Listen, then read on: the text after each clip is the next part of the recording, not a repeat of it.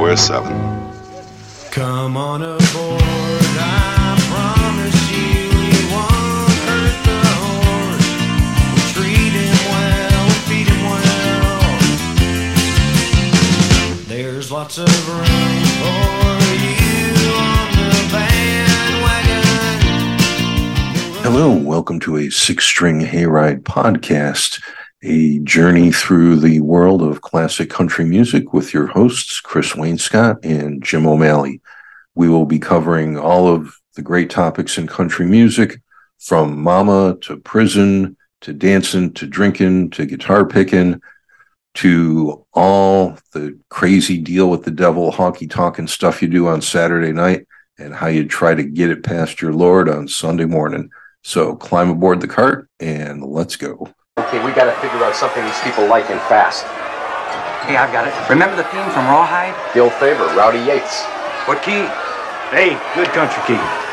Rawhide and A.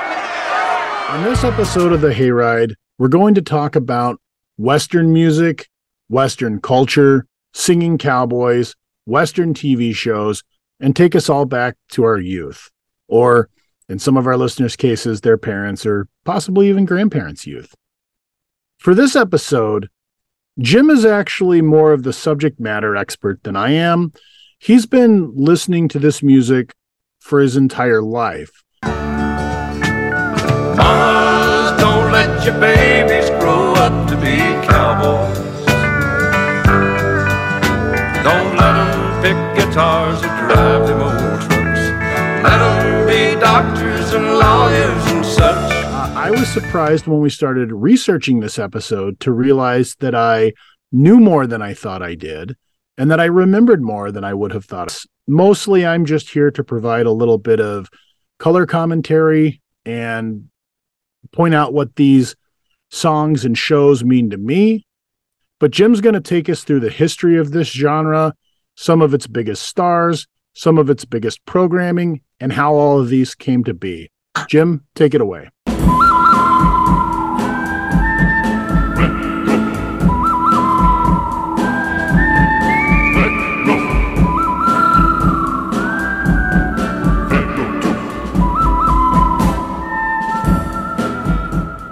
Well, folks, it's time to, as the man says, return to those thrilling days of yesteryear. I'm sure most of us, certainly if you're in your late 40s or older, you remember growing up with reruns of things like The Lone Ranger,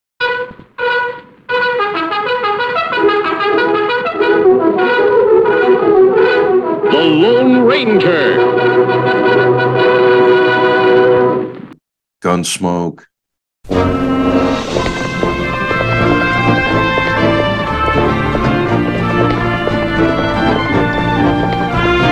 Gunsmoke, starring James Arness as Matt Dillon. Bonanza,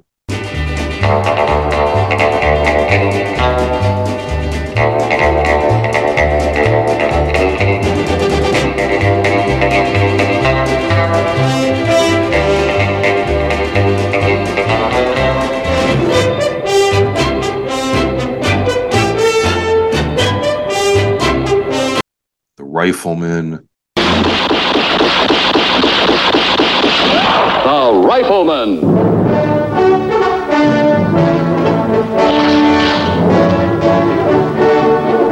Starring Chuck Connors.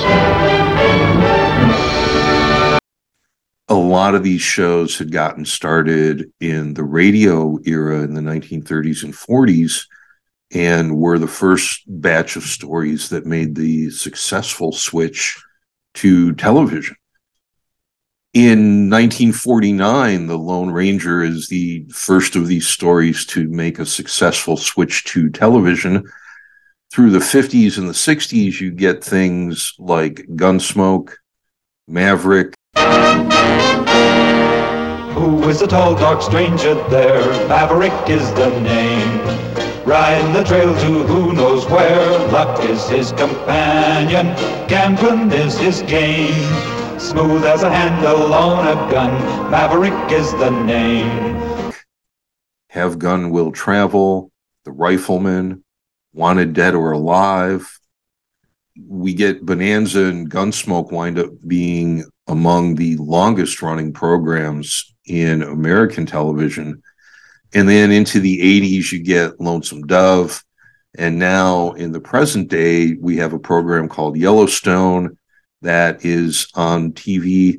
The Western story has times when it's not as popular in the entertainment world, but there's always a time every few years where a cowboy or a Western story keeps popping up, and you get a hit TV show, you get a band that goes back to that Western tradition, you get a good movie.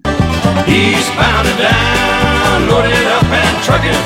Are we gonna do what they say can't be done? We've got a long way to go and a short time to get there.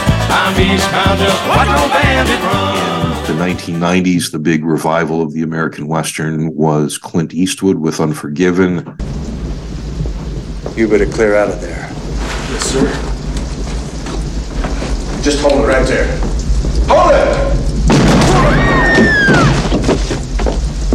Now, sir, you are a cowardly son of a bitch. You just shot an unarmed man. Well, he should have armed himself. He's going to decorate his saloon with my friend. It's something that's not going to go away, which brings up the obvious question, well, how did it start in the first place? Here at the Hayride, and I think a lot of people who comment on and study American music note 1927 as the starting point for what we pretty much consider to be country music. This is marked by Ralph Peer and the Victor Talking Machine, literally the machine, going into Bristol and recording folks like the Carter Family and Jimmy Rogers. But I found out last Monday that Bob got locked up Sunday. They've got him in the jailhouse way downtown. He's in the jailhouse now. He's in the jailhouse now. But way before this, in 1844, out west, and this is before the American Civil War, so there's more territories than states out that way. But in 1844, we have sheet music published for a song called The Blue Juniata. The Blue Juniata is a river. It's a story of an Indian girl running out of the village, going to hide by the river, waiting to meet the secret boyfriend. This becomes a real popular story structure through pop and rock and country and rockabilly. You know, face it, all music. You know, Forbidden Love, it's the old Romeo and Juliet bit. And in 1844, this is published as sheet music and widely considered to be the first Western song on a record. In 1908, we get a fellow named H.J. Thorpe who compiles a list of lyrics and poems without music called Songs of the Cowboys. Very quickly in 1910, John Lomax follows up with his book, Frontier Ballads. Much like the work of A.P. Carter in the 1920s, these guys, and well before Carter's time, were out gathering poems, songs, folk stories, legends, things that dealt with the gold rush in California. Now don't you remember sweet Betsy from Pike, who crossed the big mountains with her lover Ike? 2 yoke of oxen, a big yeller dog, a tall Shanghai rooster, and 1 spotted hog. Things that dealt with the cowboys. Keep rolling, rolling, rolling, though the streams are swollen. Keep them doggies rolling, rawhide. Through rain and wind and weather, hell-bent for leather, wishing my gal was by my side. Outlaws. All the federalists say they could have had him any day. They only let him slip away. Out of kindness, I suppose. Famous lawmen. We are clan gang.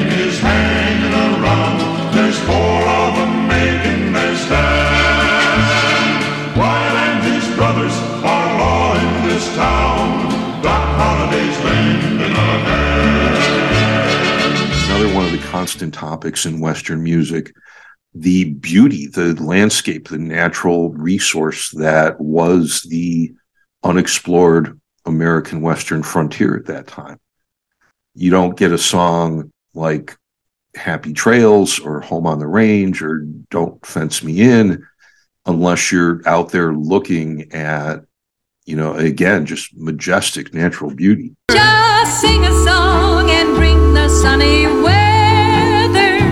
Happy trails to you till we meet again.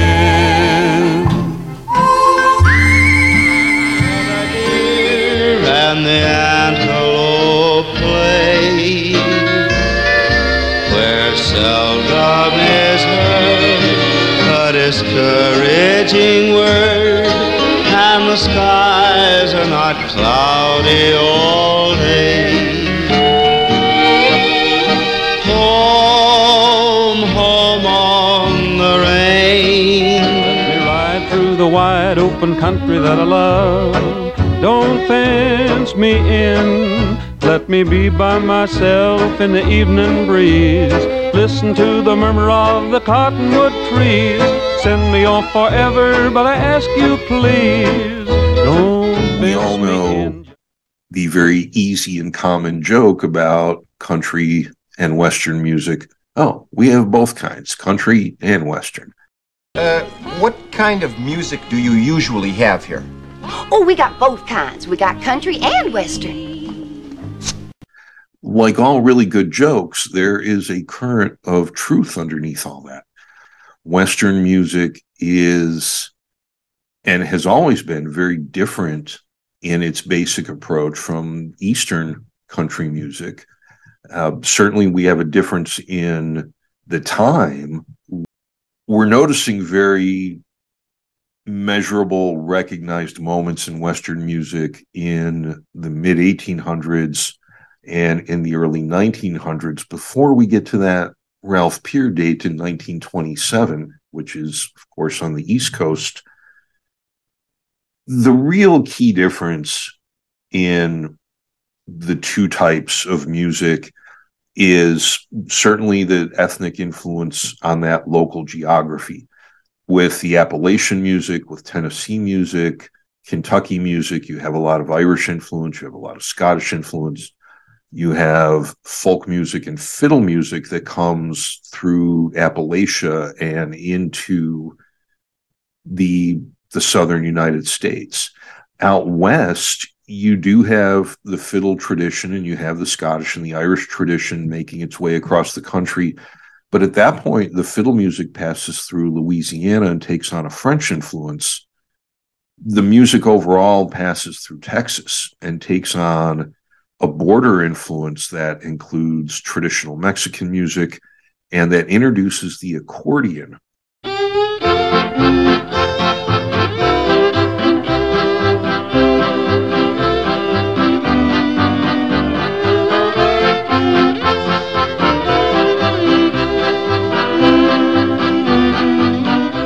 One of the first instruments that really sets a difference between Eastern and Western country music. This idea of Eastern and Western in a type of music, that's pretty common throughout all types of music. We've noticed British blues bands and American blues bands, British pop, American pop. In the early days of doo-wop, you had guys from Brooklyn, guys from the Bronx, guys from the Queens, all in New York City, that would go to each other's neighborhoods and literally have singing doo-wop battles, neighborhood competition. In Eastern country music here in America, we have a mentality, a culture that's very much defined by the Carter family. Home, hearth, faith, family, the unbroken circle. In Western music, the key philosophical distinction, the point of view that shapes the songwriting and the storytelling, I think is best summed up in a line from the song Tumbling Tumbleweeds. It's not Mama and the Unbroken Circle, it's lonely but free I'll be found. Lonely but free I'll be found. drifting along with the tumbling tumbleweeds.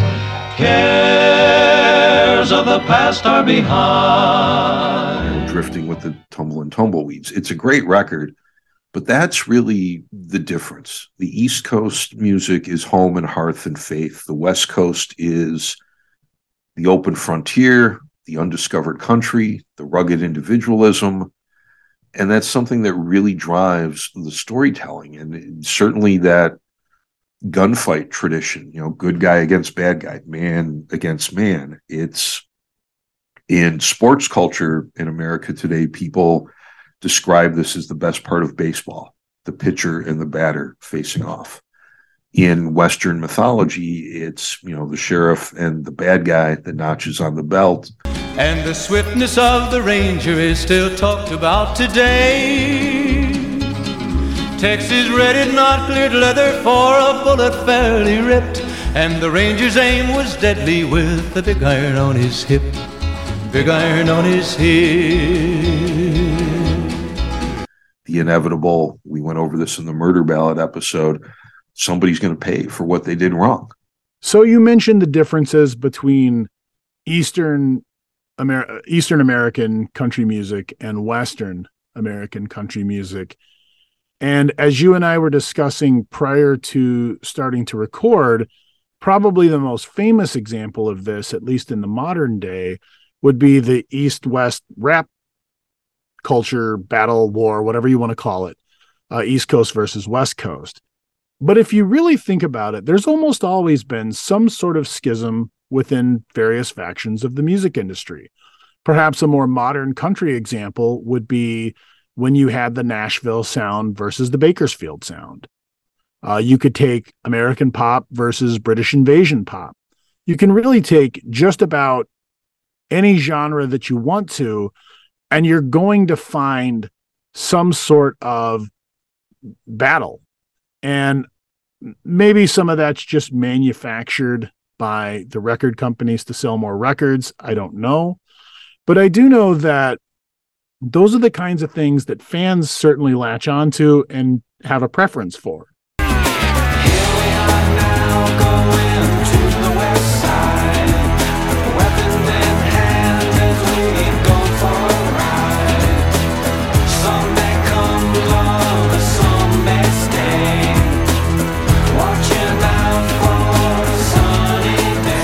You're right, the way you're noticing these geographical and attitude differences. The simplest way to look at this, and kind of the simplest way that people would talk about this in a cultural studies course, is look at a map of the continental U.S., the 48 states. The Mississippi River cuts a really nice line down the older part of the country versus the newer part of the country, kind of dividing into halves. And the East Coast has always been more people, less space. It's the part of the country that was originally settled. West of the Mississippi, the phenomena has been the opposite. A lot more space, a lot less people. And I think, again, that makes the starting point for a lot of these cultural discussions a real obvious place to start. I agree. Also, I think I'm going to take this moment to give a shout out to one of my better enjoyed and yet more obscure in today's culture groups, and that's the Andrews Sisters. You mentioned Don't Fence Me In a minute ago, and they actually have an amazing version of Don't Fence Me In with Bing Crosby. So I know they're not technically country. They're certainly Americana in their own way, and anytime I get a chance to mention them, I'm going to talk about the Andrews Sisters. Just turn me loose, let me straddle my old saddle underneath the western sky. On my cayuse, let me wander over yonder till I see the mountains rise. You know that if you hear anything that you have more information on for us, or disagree with us on, or just want to give us a high five on, you can email us at sixstringhayride@yahoo.com. And that's not the number 6, it's 6 spelled out. I'd also like to say that you can support us on Patreon at patreon.com/sixstringhayride. Once again, the 6 is spelled out, and that's patreon.com. And lastly, look us up on Facebook, Six String Hayride. Like and follow our page. You're going to see a lot of clips that we put on there from the things we talk about on the episodes. You're going to see things that go on there just that caught our fancy at the time. You're always going to enjoy what you see on our Facebook page. And if you don't, well, you have our email address. Let us know. Well, despite Western music having roots and published records of it going back into the 1800s, and then these 2 volumes of collected poems and lyrics that come out in the early 1900s, Western music really becomes the thing that we know and love today in the 1930s. And much like with the 1927 East Coast origins of country music, you have Jimmy Rogers as kind of an individual hero star type figure in the music. And then as a group, you have the Carter family. Well, 10 years or so later, out west, you get the emergence of a band that really pushes, innovates, and pioneers some wonderful, unique developments in the music in Bob Wills and the Texas Playboys.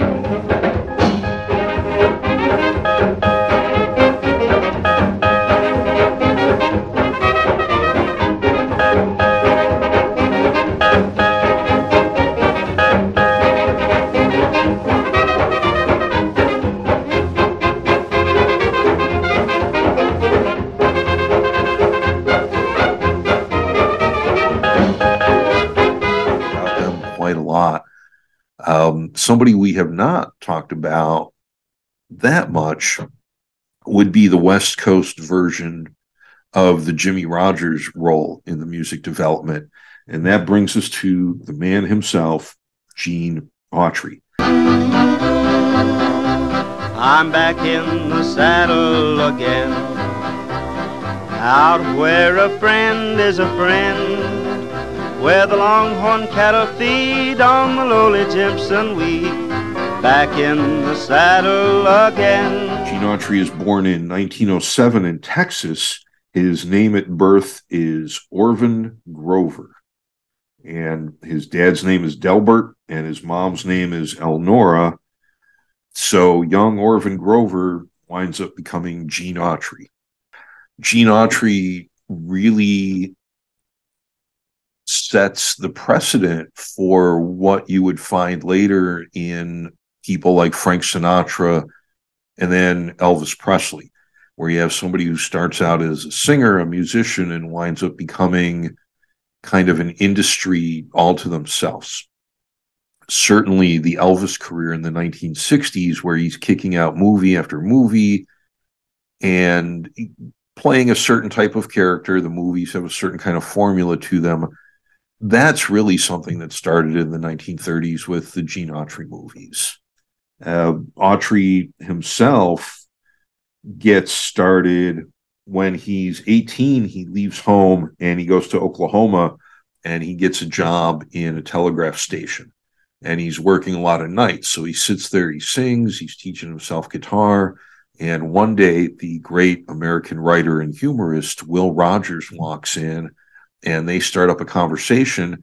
Rogers steers Gene Autry towards getting some work in the entertainment business. Autry winds up in that 1930s hotbed of country music, Chicago, Illinois, on WLS radio, working for the National Barn Dance broadcast. This is really the only major radio program that competes with the Opry coming out of Nashville. Chicago was the other big, powerful radio station at the time. And Autry and later on Patsy Montana. I want to be a cowboy sweetheart. I want to learn to rope and to ride. I want to ride o'er the plains and the desert, out west of the Great Divide. I want to hear while the sun sinks in the west. I want to be a cowboy sweet. Get their start doing Western and cowboy music on the radio at WLS. Autry is a huge Jimmy Rogers fan, and when Autry is beginning his career, Rogers is still alive, still working. The very early Gene Autry stuff sounds pretty much like a Jimmy Rogers impersonation. Autry had tried to make this fly as his musical identity in 1928. He does go to New York, and he does audition for the Victor Talking Machine Company, and they very politely tell him, you do a great Jimmy Rogers, but there's already a Jimmy Rogers. You're a talented guy. Why don't you go, work on doing your own thing? Get back to us when you think you have something new to offer. Well, in 1932, he finally gets to that point, and he comes out with an original composition that's Silver-Haired Daddy of Mine. In a vine-covered shack in the mountains, bravely fighting the battle of time, is a dear one who's weathered life's sorrow, is that silver-haired daddy of mine. It's Autry's first hit. It's his original songwriting. It definitely takes him away from that Jimmy Rogers impersonation routine, and it becomes part of an incredible list of songs that Autry is associated with over the years. He winds up recording 640 songs over his career. 300 of them are his own compositions. And if you look at a list of songs that Gene Autry is known for, you're really looking at a solid couple pages of the American Standard Songbook.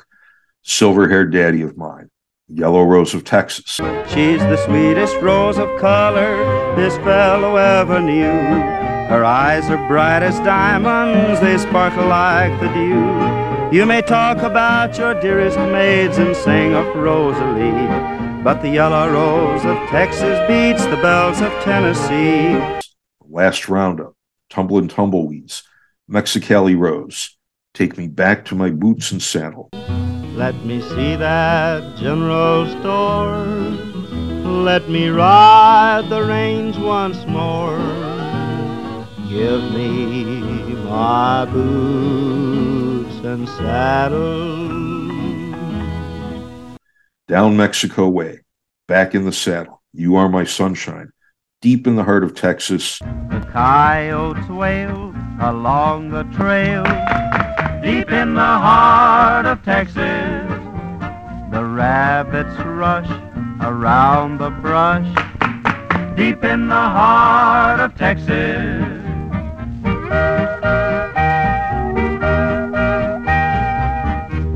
And another one of his original compositions, if all the cowboy stuff wasn't enough, Gene Autry is the guy that writes Here Comes Santa Claus. Here comes Santa Claus, right down Santa Claus Lane. Vixen and Blixen and all his reindeers pulling on the reins.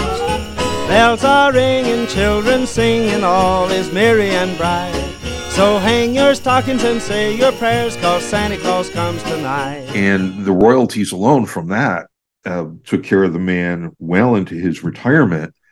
He, as we mentioned, becomes kind of an industry unto himself, because later on, he goes to Republic Pictures, the company he had worked with during his heyday, and as they're failing financially, he buys all the rights and all the master copies of his music and his movies back, puts him in control of his catalog. He buys quite a few radio stations, and when Major League Baseball wants to have a second team in Southern California, he becomes the original owner of the Anaheim Angels, who I think now are just called the Los Angeles Angels. But that Angels baseball team in Anaheim, that's Gene Autry's work right there. And Chris, I know you've listened to a lot of this music. You've been watching some of the movies lately. What's some of the fun stuff about why Gene Autry is an artist still worth getting into? It's interesting. You mentioned him writing Here Comes Santa Claus. when I was a kid, what I didn't realize is who all these recordings were by. But as we started doing research for this episode, I started realizing, well, of course, I knew Here Comes Santa Claus is a Gene Autry song. You still hear it every year at Christmas. But other songs that you hear a lot as a kid, he does a version of Rudolph the Red-Nosed Reindeer. And while it's not the version that is on the TV special, I believe that was sung by Burl Ives, it is the version that you still hear the most at Christmas. Rudolph the red-nosed reindeer had a very shiny nose, and if you ever saw it, you would even say it glows.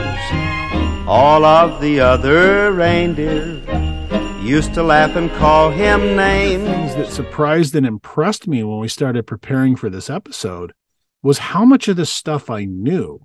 So it was clearly buried back in my consciousness somewhere.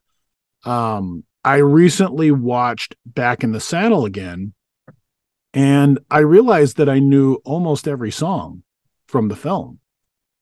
I mean, of course, he does a version of You Are My Sunshine in that, so there's stuff that you're going to know not just from there, but a lot of the songs in that movie, just immediately I realized I still knew the lyrics to, even though I probably hadn't intentionally listened to them in decades.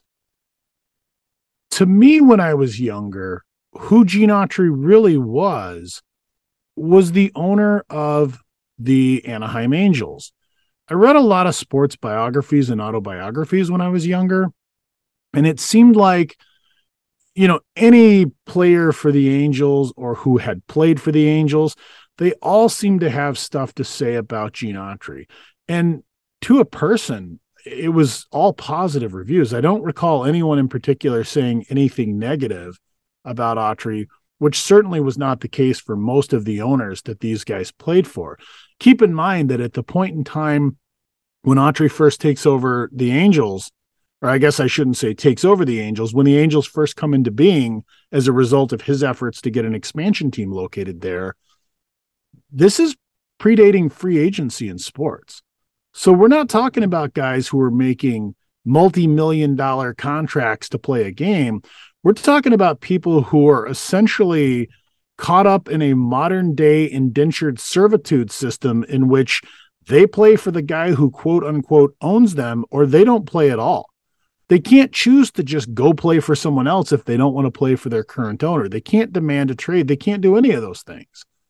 So the fact that most of what I recall reading about him when I was younger was positive says a lot about the man.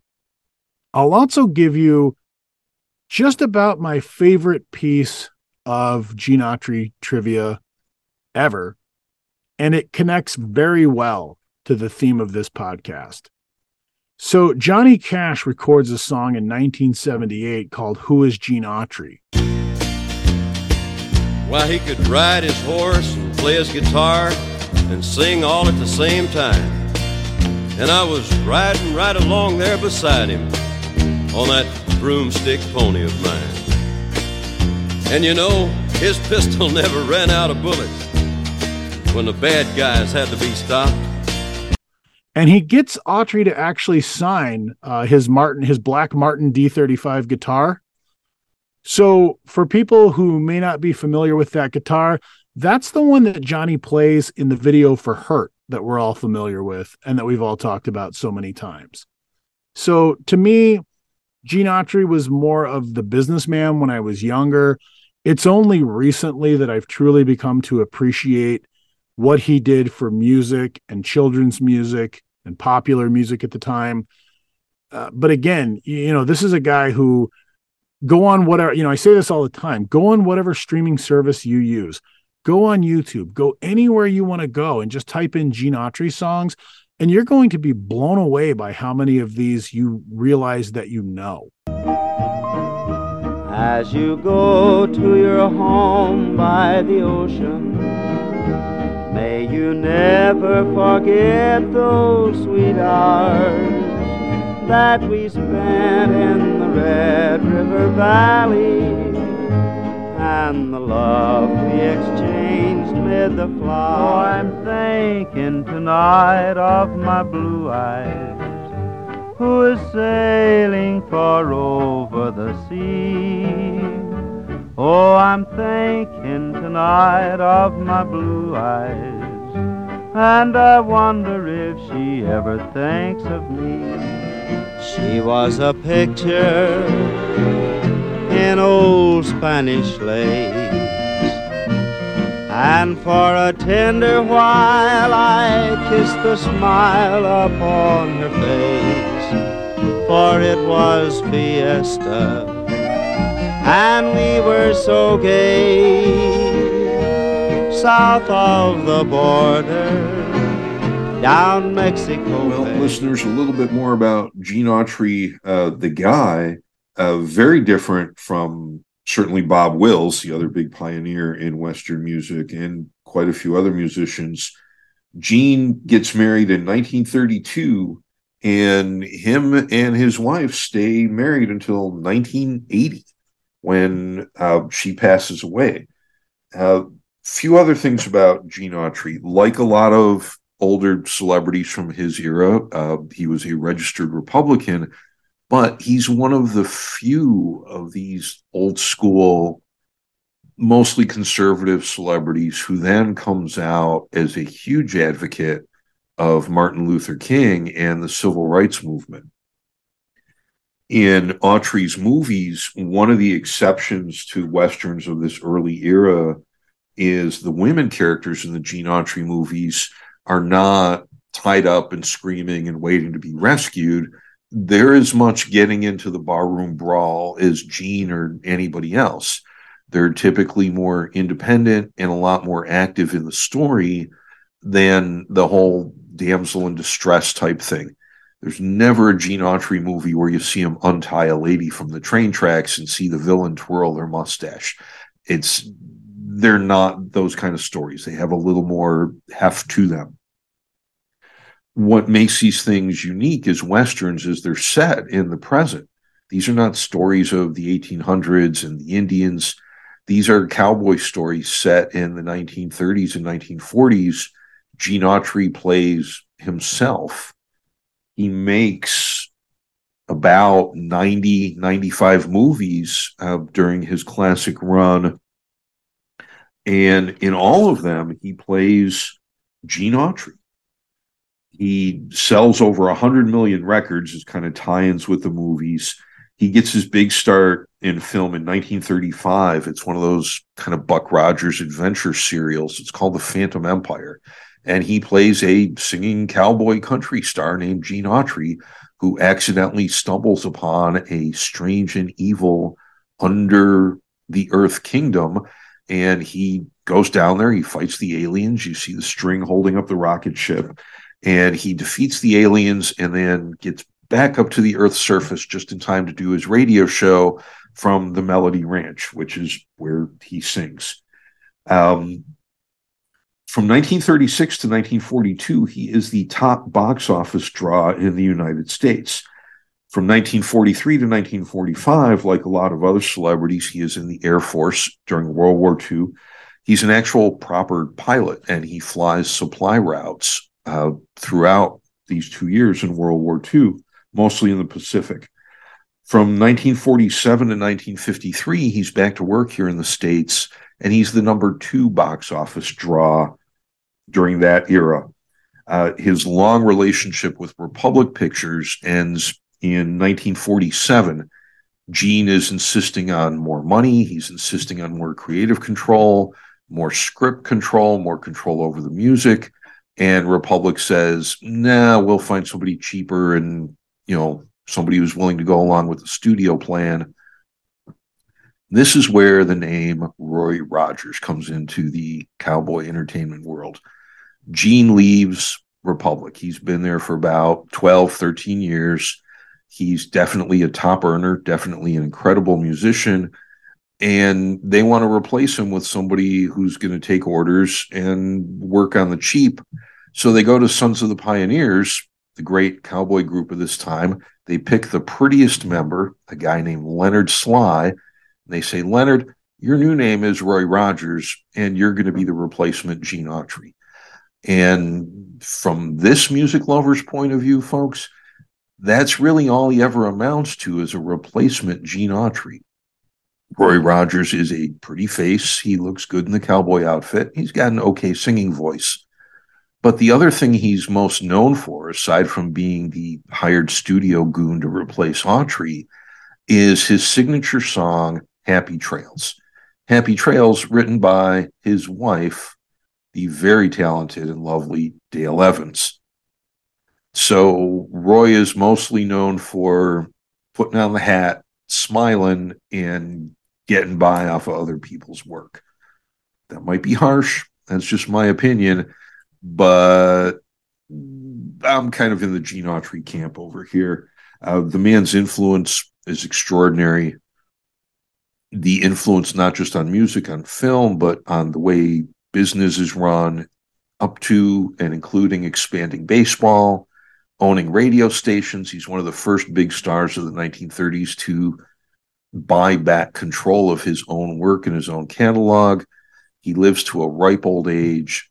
It's a great story, and it's backed up by great storytelling and a lot of great music.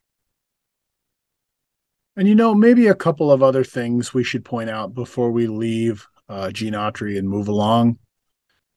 First of all, the reason he loved baseball so much, he had actually turned down the chance to play minor league baseball at one point when he was younger. He wound up owning being part owner of a minor league team in Hollywood. So there was a real strong baseball connection. This wasn't just some rich guy trying to get richer. It was a true fan who loved the sport who wanted to expand it. Another fun fact, if you look up Gene Autry on the charts, something that you're going to notice is that every few years, he re-enters the charts because of some of his Christmas songs.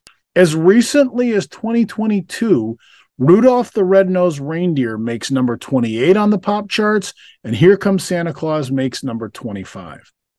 Now, granted, there's a little bit of a gimmicky aspect to that, since a lot of radio stations do change their format to play Christmas music in November and December, or just December.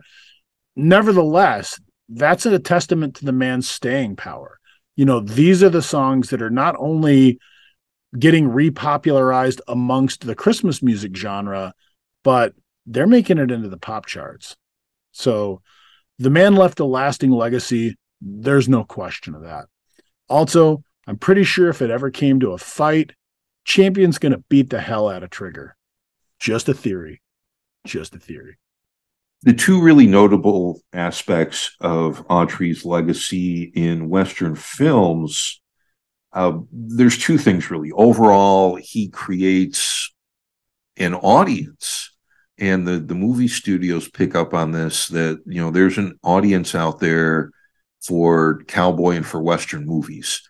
And the way that becomes a big part of American cinema really starts with the fact that Gene Autry demonstrated that this type of storytelling could be wildly successful for its artistic quality and for its business opportunity benefits.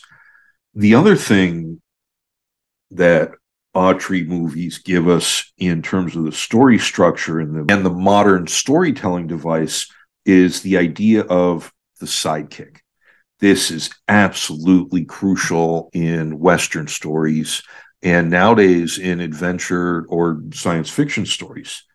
This is something that goes back to Don Quixote, written by Miguel Cervantes in 1605. The original sidekick is a guy named Sancho Panza. He is humorous relief. He is kind of an earthy wisdom, a little bit of realism to balance out the hero's idealism. He is loyal. He is hardworking. He is willing to sacrifice.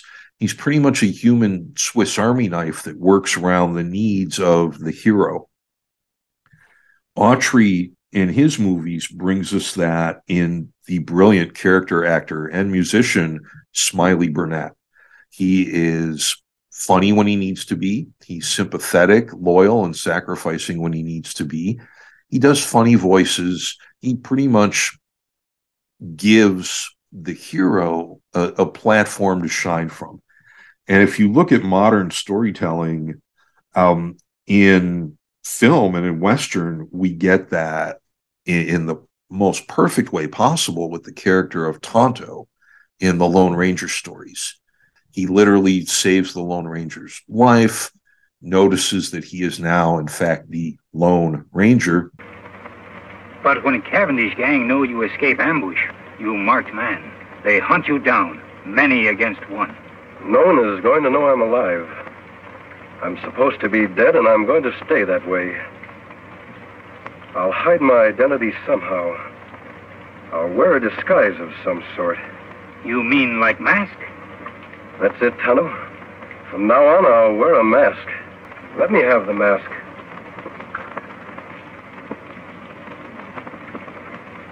There. It fits perfectly. Good job, Tonto. Here hat, me wash in stream, dry in sun, make whiter. Thanks, Tonto. Here gun to kill bad men. I'm not going to do any killing. You'll not defend yourself? Oh, I'll shoot if I have to. But I'll shoot to wound, not to kill. If a man must die, it's up to the law to decide that. Not the person behind a six-shooter. That's right, Kimosabe. Only you, Tonto, know I'm alive. To the world, I'll be buried here, beside my brother and my friends, forever.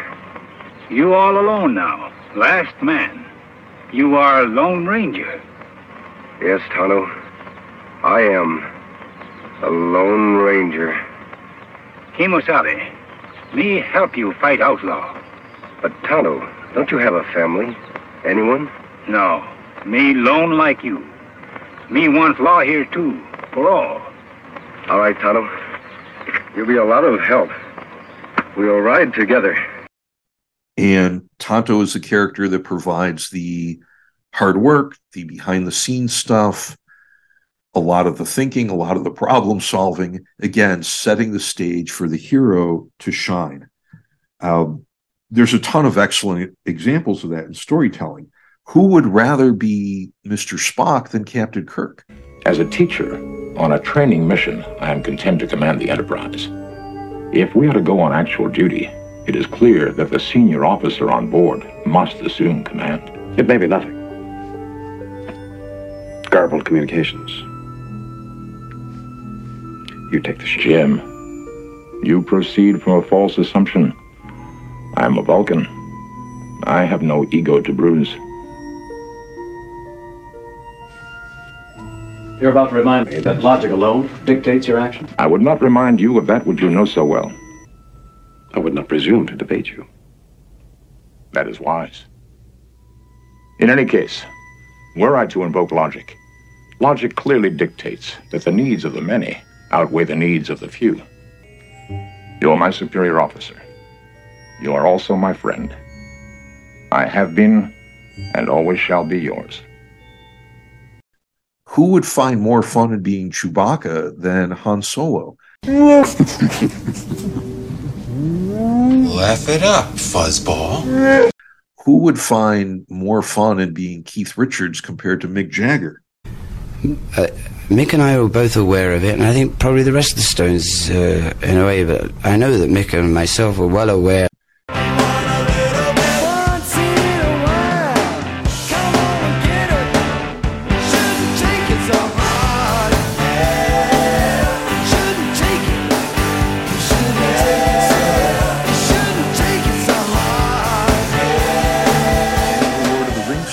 You get the fantastic Samwise Gamgee, one of the ultimate sidekicks.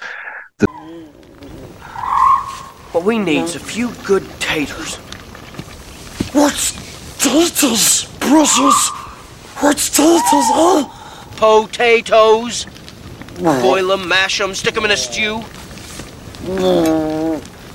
Lovely big golden chips with a nice piece of fried fish. The sidekick role, I think, is secretly the more fun role to have.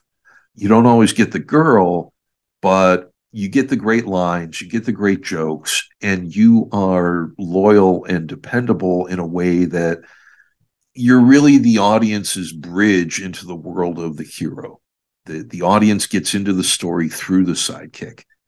And again, we've listed some great ones over the years. I'm sure everybody has their favorites. It's just a big key part of this type of storytelling, and it's something that becomes a constant in cinema with these Gene Autry movies. And if you're Samwise, you might even get a second breakfast to make up for not getting the girl.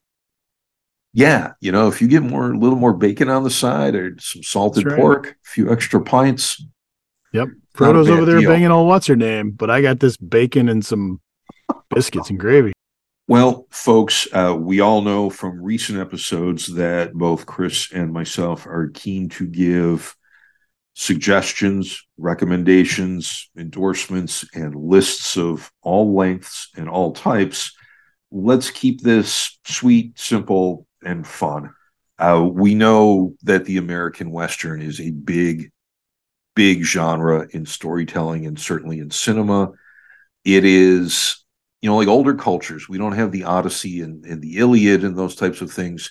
We have the American West because it presents an idealized version of man versus nature, of the individual overcoming the odds, those types of heroic stories. Like adventure stories where there's an Obi-Wan Kenobi or a Gandalf the Grey. In Harry Potter, it's Dumbledore. All the way back to the King Arthur stories, you have Merlin, a magical figure who advises the hero. In Western stories, that role is almost always served by the town doctor. He is older than the sheriff, older than the gunfighter, older than the whatever hero you have.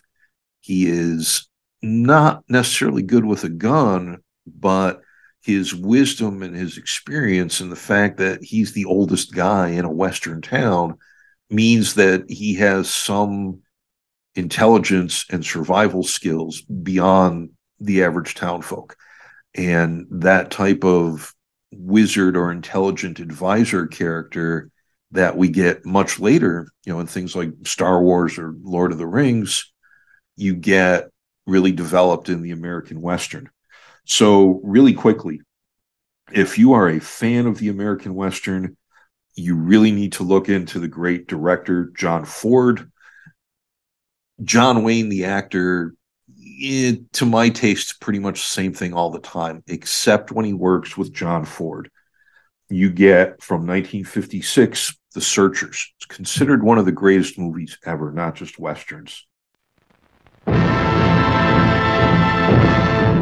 From the thrilling pages of life rides a man you must fear and respect.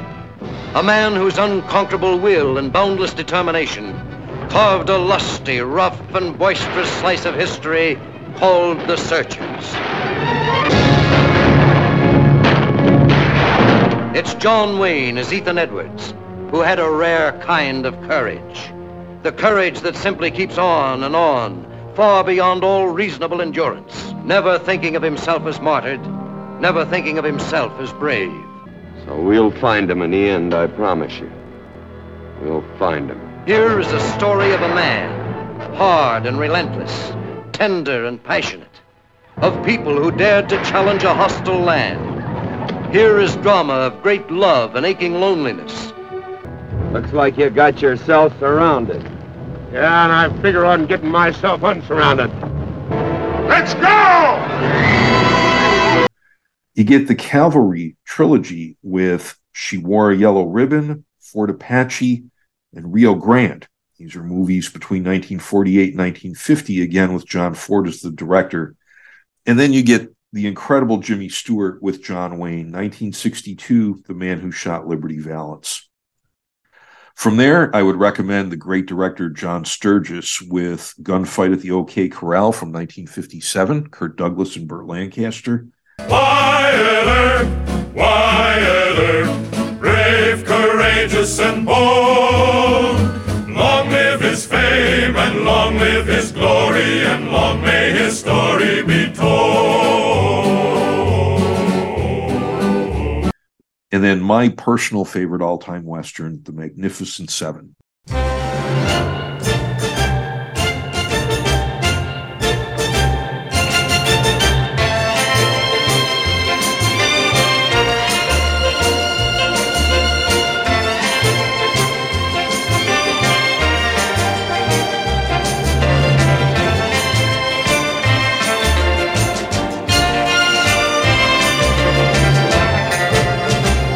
1960. Steve McQueen, Yul Brynner, Charles Bronson, James Coburn.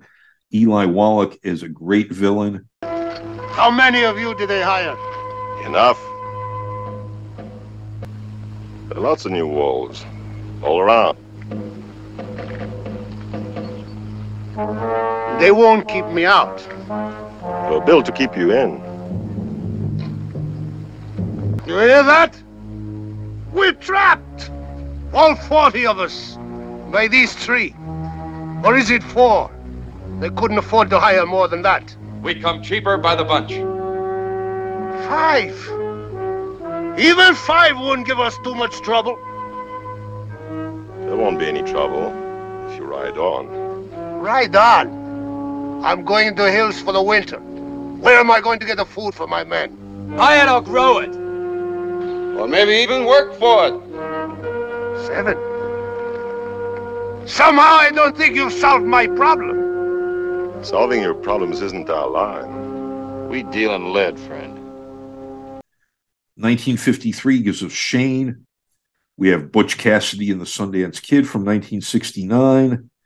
We have Clint Eastwood with The Good, the Bad, and the Ugly from 1966.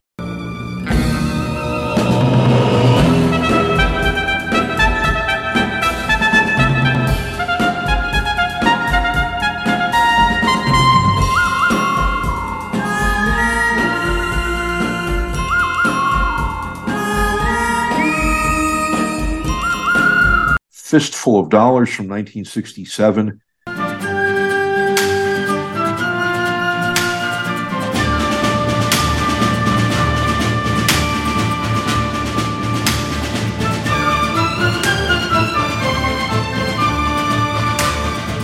And he creates the great modern updating of an old Western in 1992 with Unforgiven.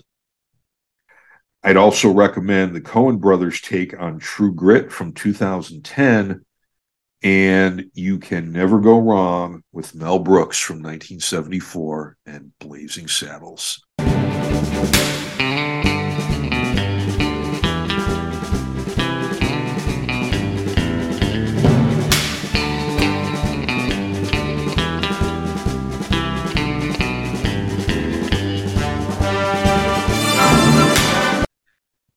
This is just a quick look at some of the Westerns that we love here at the Hayride. These are fantastic movies.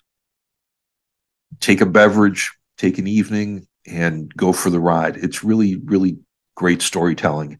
And the achievement in the photography in a lot of these movies, certainly the John Ford movies, if you want to see beautiful landscape, it's referred to as Monument Valley. And a lot of the Ford movies are filmed there. They're just really great to look at. I'd like to add one film quickly to the list, and that would be 1993's Tombstone.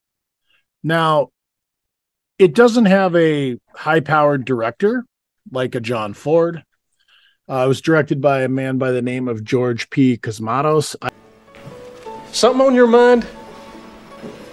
Just want to let you know you're sitting in my chair. Is that a fact? Yeah, it's a fact. Well, for a man that don't go heeled, you run your mouth kind of reckless, don't you? No need to go heeled to get the bulge on a tub like you. Is that a fact? That's a fact. Well, I'm real scared. Damn right you're scared. I can see that in your eyes. All right, now. Go ahead. Go ahead, skin it. Skin that smoke wagon and see what happens. Listen, mister, I'm getting awful tired of your... I'm getting tired of your gas. Now jerk that pistol and go to work. I said throw down, boy. Oh.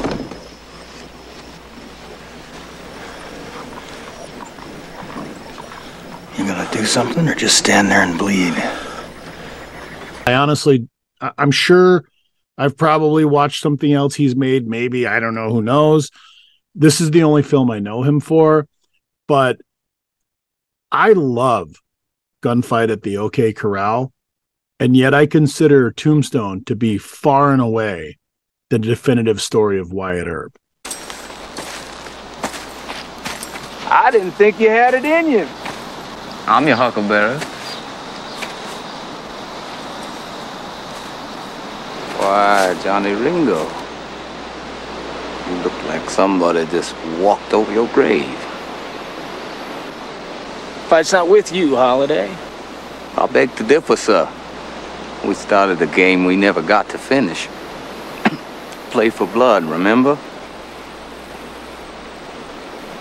I was just fooling about. I wasn't. This film has a powerhouse cast. We're talking Kurt Russell as Wyatt Earp, Val Kilmer as Doc Holliday. We have Sam Elliott as Virgil Earp, Bill Paxton as Morgan Earp.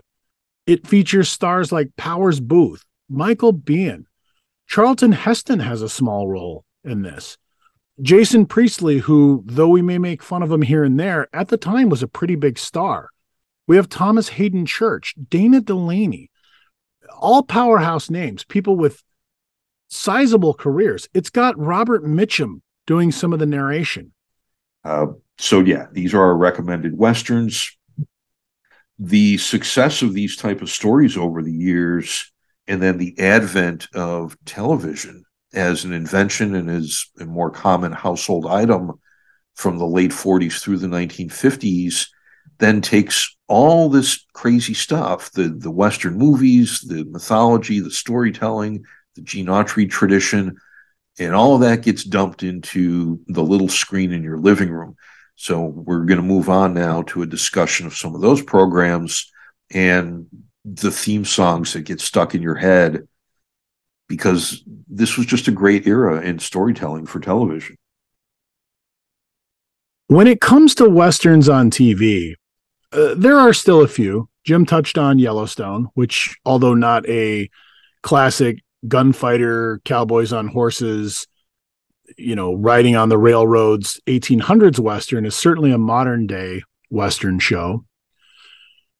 At one point, though, it seems like Westerns just dominated what was on the air.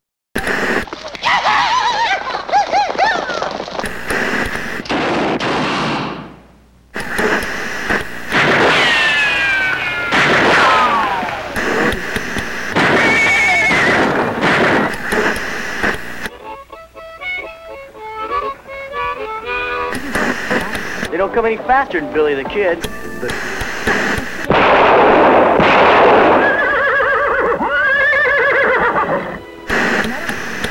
So you're Billy the Kid, huh? Hubert, how many times have I told you to quit playing gunslinger? That's Billy the Kid, Now, Ma. in 1949, Hopalong Cassidy becomes what's widely thought of as the first Western show on TV. I learned earlier that's not actually true. There is another show called Front Row Center, which predates it by a few months. Front Row Center comes out in March of 1949, Hopalong Cassidy in June of 1949. But it does turn out that Hopalong Cassidy is the first network TV show that's a Western. However, I would agree with Jim's earlier assessment that The Lone Ranger certainly becomes the most successful earliest program after having crossed over from radio. And so, to tell us a little bit about a man who he shares a hometown with and what that man meant and who was that masked man, Jim.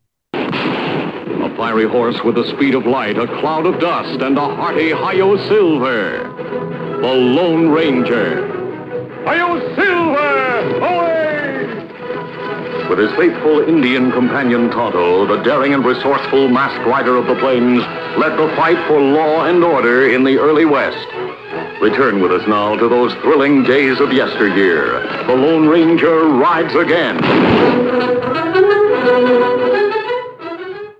Well, folks, Chris is right. This was a big radio phenomenon. There were a few different types of programs that tried to move from radio to television in the late 1940s. The Lone Ranger is really the one that wound up with the staying power and the one that people still recall quite easily today. In terms of the character himself, that daring and resourceful masked rider of the plains is the invention of a station manager and a copywriter at a radio station in Detroit, Michigan in 1933.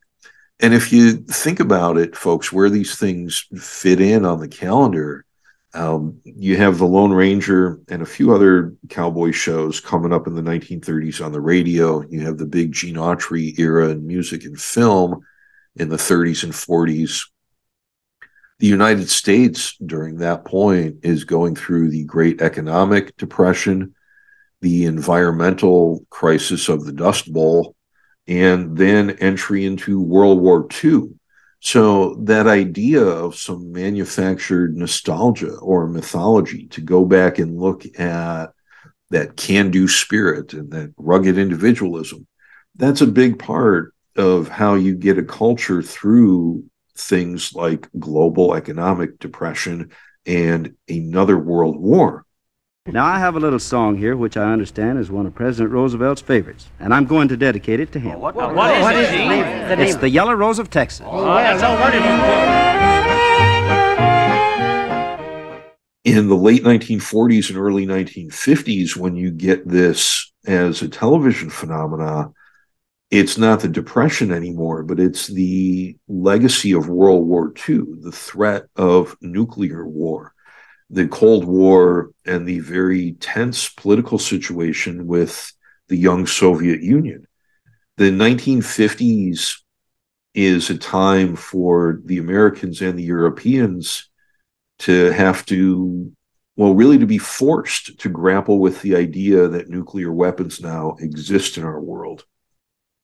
In the United States, you also have a lot of racial upheaval at this time because the push for civil rights between blacks and whites is gaining a lot of momentum. It's long overdue by the 1950s, but it's really an emerging social force that forces a lot of people to stop and think about, you know, what they value, what they fear, and how they want to proceed as a group with each other. You also have the American interstate road system, the highway system being built in the 50s. So we can literally hop in the car and drive out west, and getting into the nostalgia or the romanticism of doing it in a covered wagon or on horseback with Gary Cooper and John Wayne. Once you're in your car and you can actually do it yourself, that really feeds into those kind of ideas and storytelling and entertainment. If you ever plan to motor west, travel my way, take the highway, that's the best.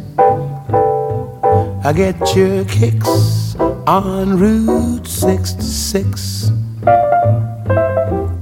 It winds from Chicago to LA. So, yeah, the Lone Ranger is a creation of a radio station in Detroit in 1933. And in 1949, it comes onto TV. And the role of the Lone Ranger is placed in the hands of, you know, to this point, the only man who's proven that he could do it. Chicago-born Clayton Moore. He was born here in 1914. Lived to be a pretty old guy, died around Christmas time in 1999. I remember that being a big deal in the newspapers here in Chicago. He starts out as a child circus performer and becomes an incredibly talented stuntman. And that's his way into movies. He's a stuntman. He gets big bit parts in cowboy movies. He gets the Lone Ranger job because he looks good in the mask and the hat. The guy is such a dashing, strapping, whatever you want to call it, 1940s good-looking guy that you can put a mask and a hat on him, and he's still a good-looking guy. And then there's the voice. When Clayton Moore in the Lone Ranger character speaks, you just know the voice right away.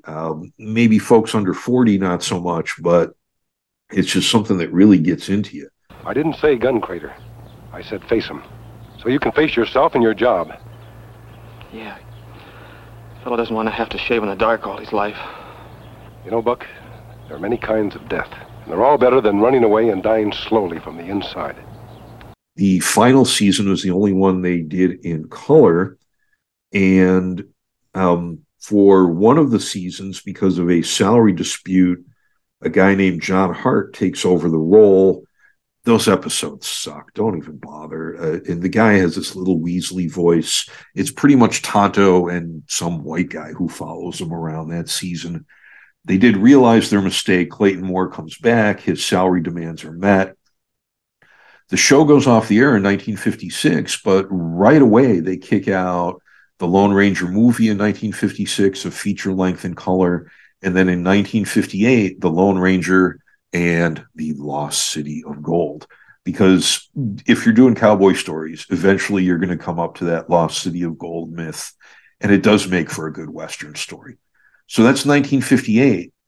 Through the 60s, Clayton Moore continues to do public appearances, comic conventions, things like that, in characters the Lone Ranger.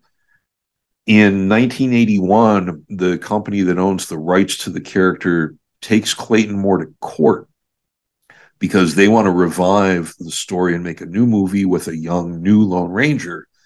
And Clayton Moore's been running around in the mask and the outfit doing appearances.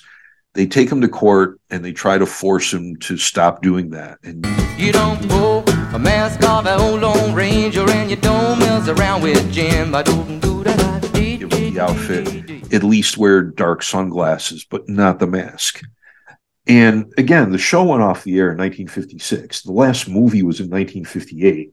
And in 1981, public support for Clayton Moore being allowed to wear the outfit, play the character, and do the public appearances is so huge that the movie that they do put out in 1981 is a horrible flop, loses tons of money. They try this again in 2013. Johnny Depp plays Tonto. Still trying to get my head around that one. That movie is also a huge disappointment, a flop. It sucks. The Lone Ranger is one of those weird things where only one guy has been able to successfully do it. Every time they've tried to bring back the character in a movie or in any fashion, it's been a failure. Characters of this similar era, mostly Zorro. Out of the night, when the full moon is bright, comes a horseman known as Zorro. This bold renegade carves the sea with his blade, a sea that stands for Zorro. And, of course, Batman, who started in the 1930s.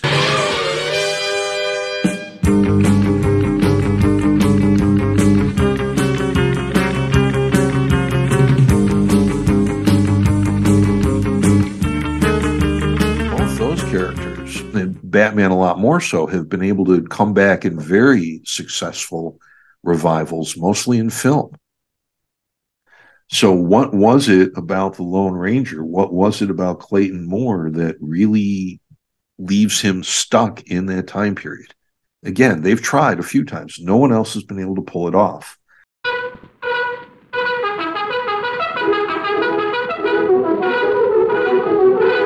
The Lone Ranger.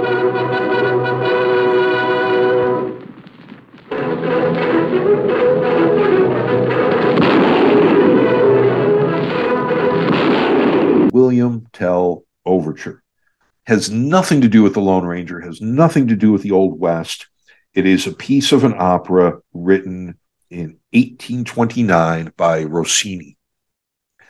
But you know what? It sounds cool. And nowadays we don't think of Rossini. We think of that's music to drive or ride really fast to. You know, and we've got a clip of it here for you. We all know it. We all love it.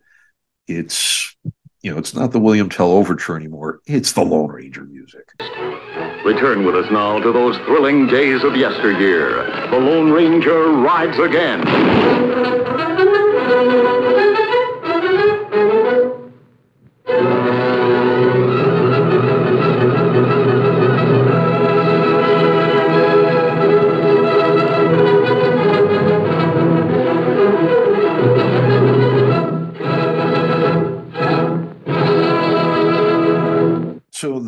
Ranger TV series debuts in 1949.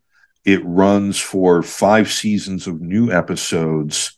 The final season is the only one that is filmed in color. There is also one season of episodes where Clayton Moore was having a dispute with the studio and was replaced by John Hart. He's not even big enough to really fill out the suit. He does not have that incredible low voice that Clayton Moore has. He's just kind of a guy that they threw in there. And after one season of that, Clayton Moore comes back to the role. Again, that 5th and final season is the one that's filmed in color. Yeah, this is one of those shows that was a pretty big part of my childhood. Although the show had been off the air for, well, I guess over a decade and a half by the time I was born, it was still in reruns. It was still something you could see fairly regularly. It was part of the Saturday TV lineup for a while in Midland. And it's just one of those shows that never lost its luster. Now, there's a few reasons that this could be possible. Of course, one of the most prominent reasons could be the fact that at the time, there were only 3 networks. You know, these days we kind of think about entertainment as being the kind of thing you can watch whatever you want, whenever you want, wherever you want, because it's going to be on a streaming service, or you're going to be able to find episodes online or buy the DVDs or whatever it is you want to do. But at the time of this show and for decades afterward, there were really only 3 networks that you could regularly see things on television. ABC, NBC, and CBS. Of course, they're all still around. So there was something of a captive audience aspect to things. That goes for sure. But why aren't some of these other shows in constant reruns or constantly talked about? Why aren't we talking about Hopalong Cassidy? Why don't we talk constantly about Branded?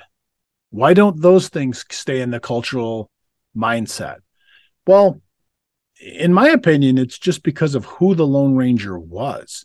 I mean, you're right. When you would hear Clayton Moore speak, you knew who it was. He didn't need the mask, and you could have recognized him. I can't really think of anyone else you could say that about. I didn't even know there was another guy who played the Lone Ranger, because the network ultimately acknowledged that that was such a mistake that they buried those episodes until the 80s. So when I was growing up and watching this show, you know, in reruns in the late 70s, early 80s, there was no clue that there was somebody else who they actually brought in for a season to play the part. Something that I find truly interesting about the production of the show is how they would produce these extremely long seasons and then re-show every episode prior to, you know, filming.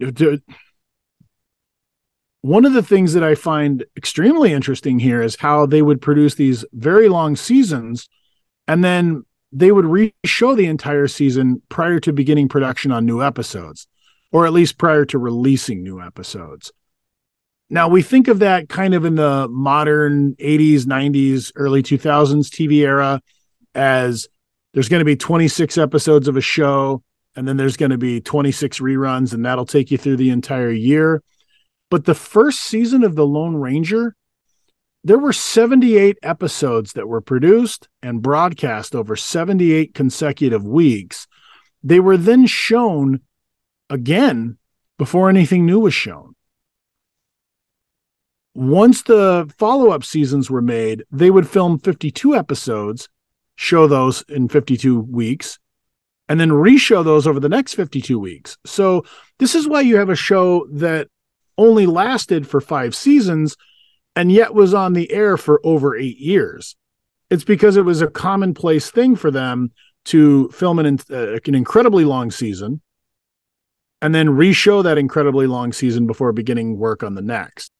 As to why we have abject failure on the post-Clayton Moore Lone Ranger, I mean, again, you can only speculate when it comes to stuff like this. But if you go back and watch any of the original series, and by the way, folks, just so you know, these are all out there to be seen for free on Tubi. That's Tubi. It's one of the streaming services that you can watch all kinds of free stuff on. I believe it's only the first season that's on there, but in any case, you can go watch these without having to pay for anything. When you watch these episodes, what you're going to see is the hero, the archetypal hero, and his sidekick. They're going to come in and save the day, and then they're going to leave without waiting for so much as a thank you. It's not a big, overproduced, we want everyone to know we're the good guys. Please heap your praises on us. Please pat us on the back. We need your adulation. They're just there, and then they're gone. Say, who was the fellow that pulled me out? I'd sure like to shake his hand. Hey, that's a funny thing. We don't know just who he was. He had a blanket around him. Yeah, and there was an Indian helping him. An Indian, huh? I know who it was. It was your friend and mine. That was the Lone Ranger.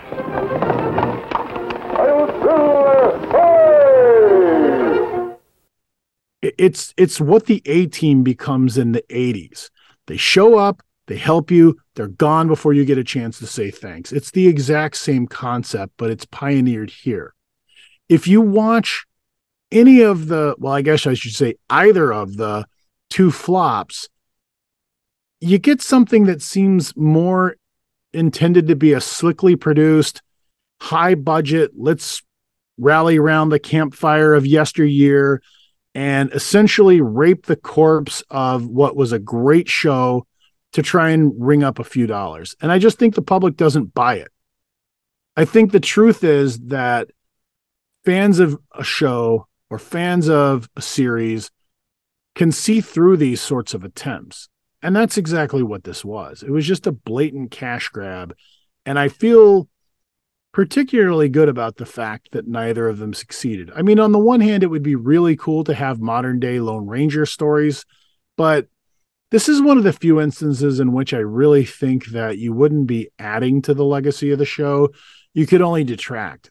There was no one who could play the Lone Ranger the way Clayton Moore did.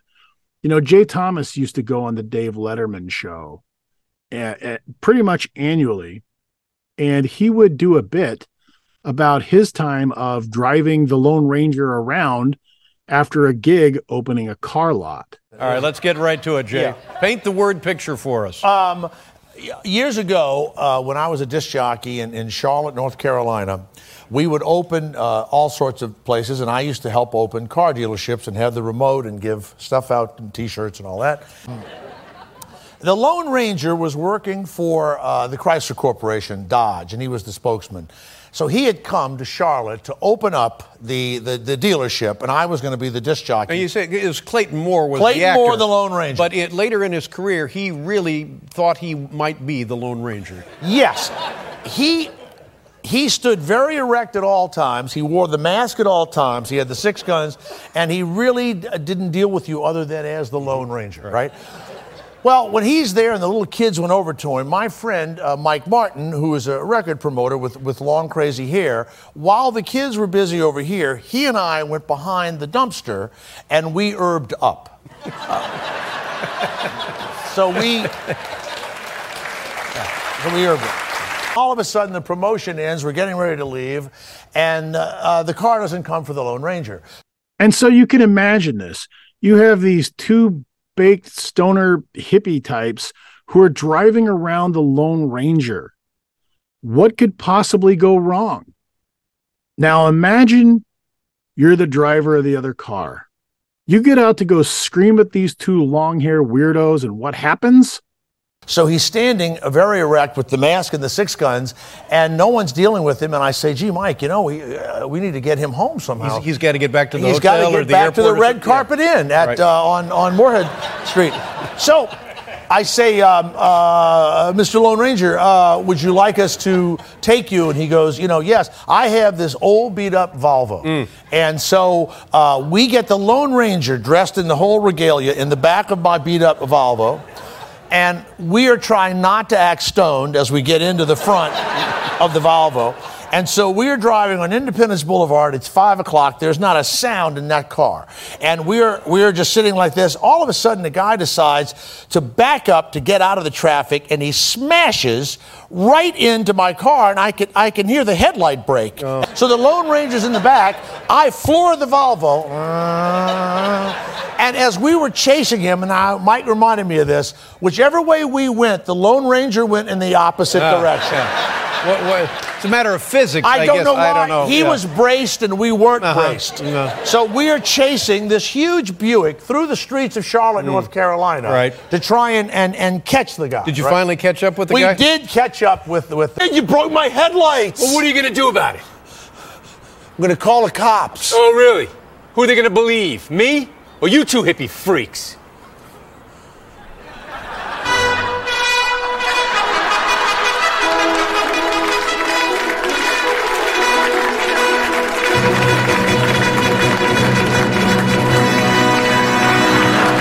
They'll believe me, citizen. I didn't know it was you. That's the greatest story of all time.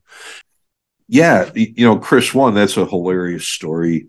Two, David Letterman, when he had his show, whether it was Johnny Cash and June Carter or Waylon and Willie, Patsy Montana, and with the Lone Ranger story, I mean, the guy just clearly was a big fan of this type of music and did a lot to use his show to talk about these people and these stories.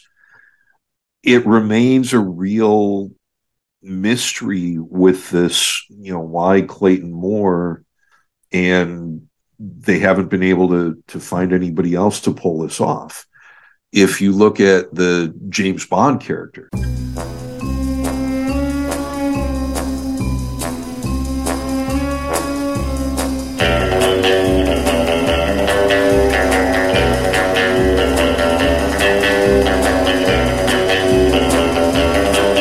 and to a lot of people, there's Sean Connery, and then there's a bunch of guys.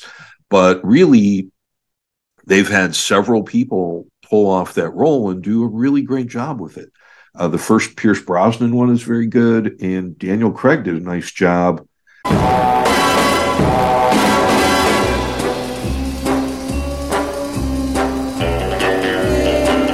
With Doctor Who, you've had over a dozen different people.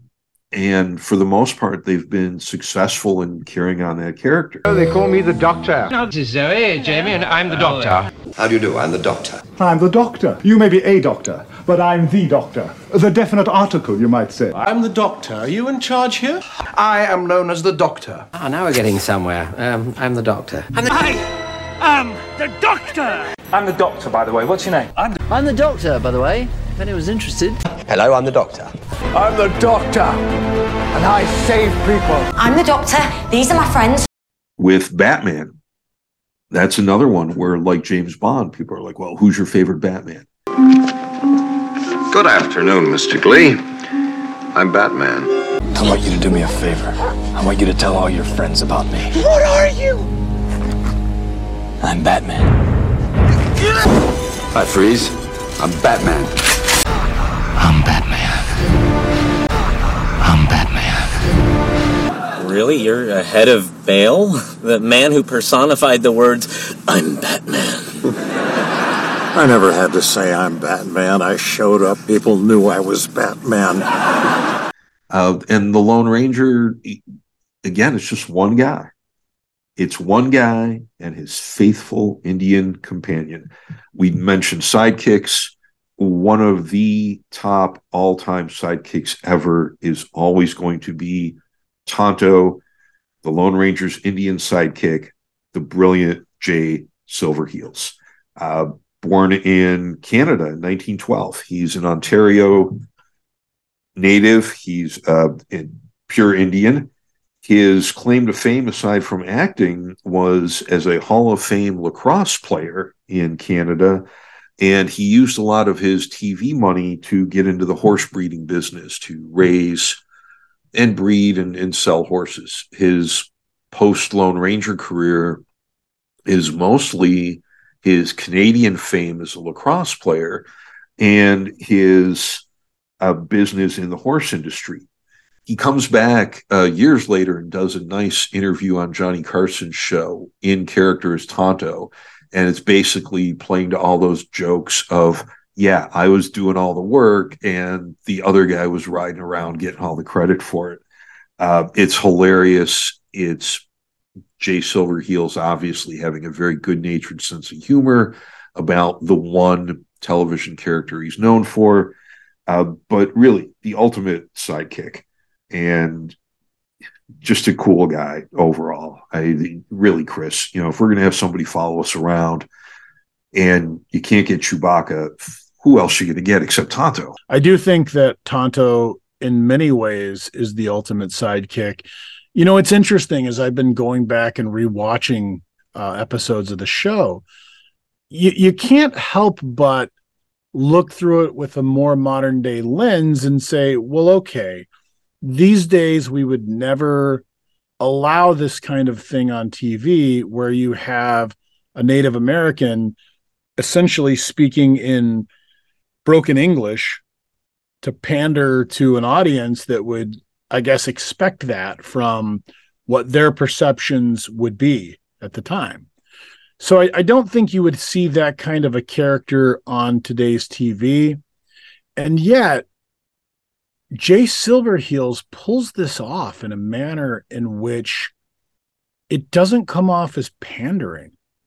Like he understands, I guess I should say Tonto understands his role in all of this.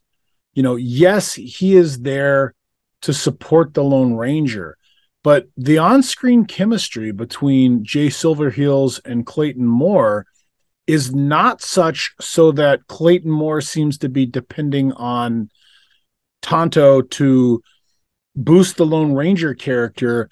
He kind of views him as more of an equal, and it comes off very nicely in the show. I can't think of a single scene that I've watched where the Lone Ranger talks down to Tonto in any fashion. What it reminds me of is Edmund Hillary and Tenzing Norgay.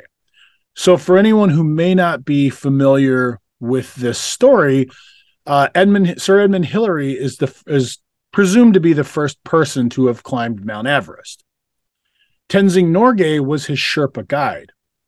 Now, Tenzing's job was to get Edmund Hillary up the slopes of Mount Everest and allow him to be the first person to step on the summit.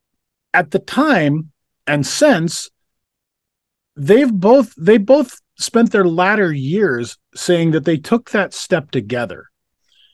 And if you go back and you listen to old interviews of Edmund Hillary, he never talks down or speaks as himself as a superior to Tenzing Norgay. And to me, that's kind of what you have here with the Lone Ranger and Tonto. The rest of the world would absolutely see Tonto as the sidekick, as not the equal to, and yet the Lone Ranger himself just seems to think of Tonto as his right hand, someone else who can help him get the job done.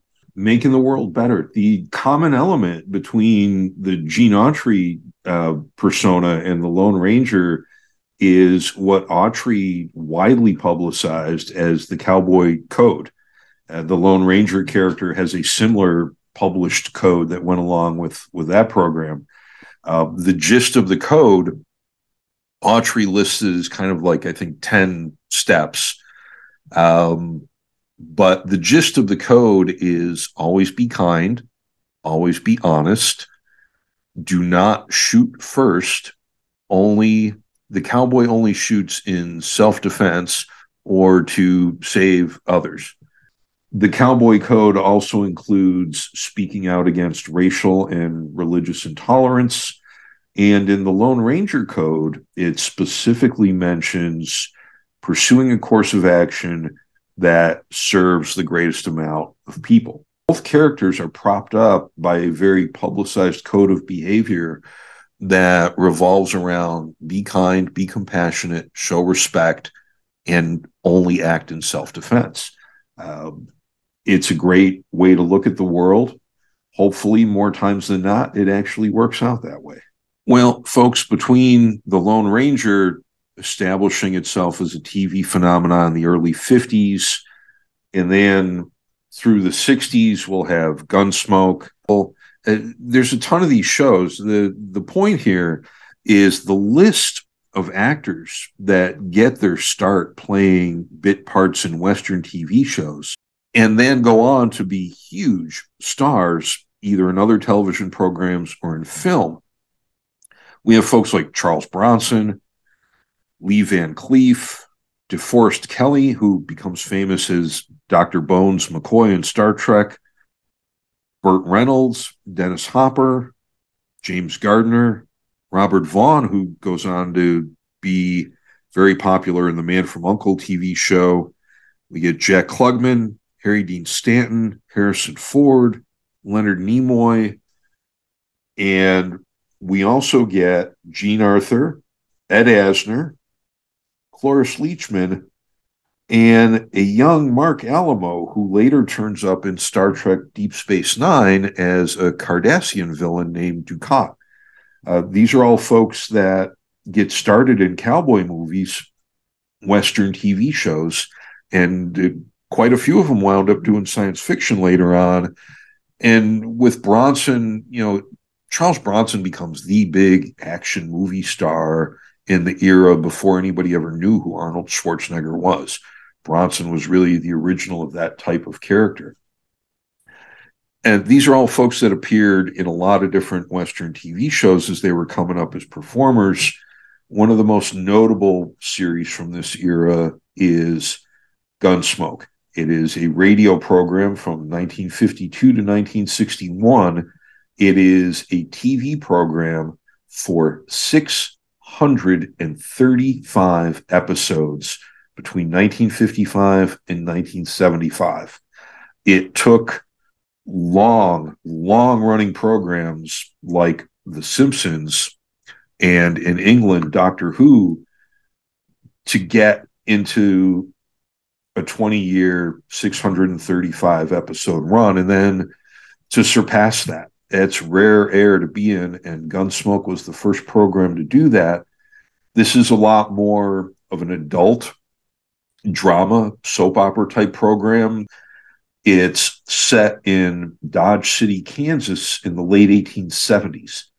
Kansas had just become a state before the Civil War in 1861. Kansas in the late 1870s is in the middle of Reconstruction.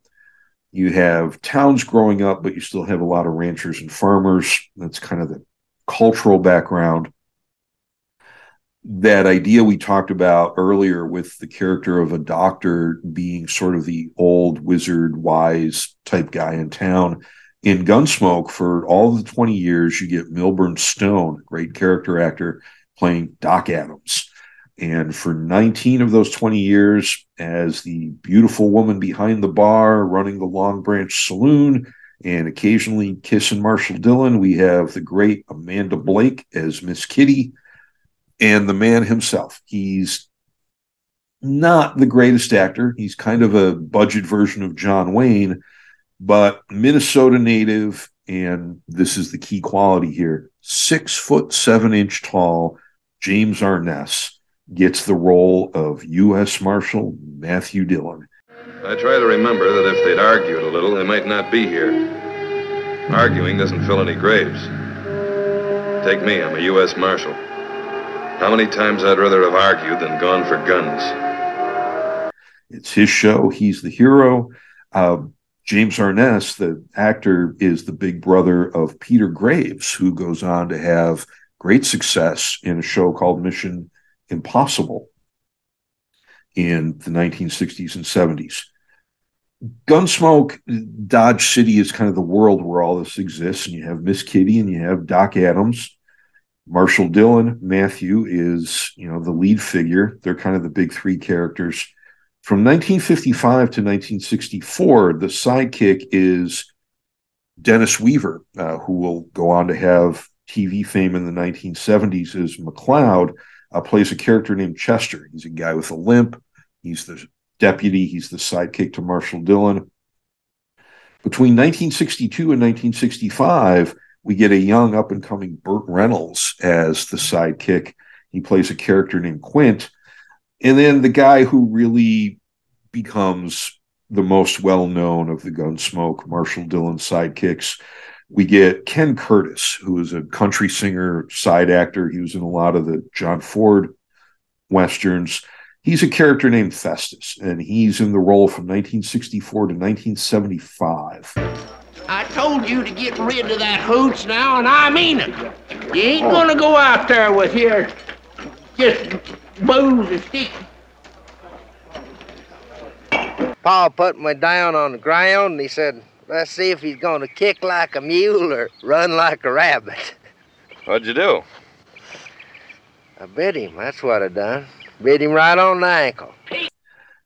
He's the guy that's kind of running around behind the scenes all the time going, Matthew, Matthew. And then Marshall Dillon comes out and does whatever the marshal needs to do. But You know something, Jimmy? A feller hadn't ought to run from nothing, 'cause a man just can't get nothing did that way. You know that? Anything happens to Matthew out yonder, you better make sure that I'm stretched out right beside him, because if I ain't, I'm going to get after you like thunder after lightning.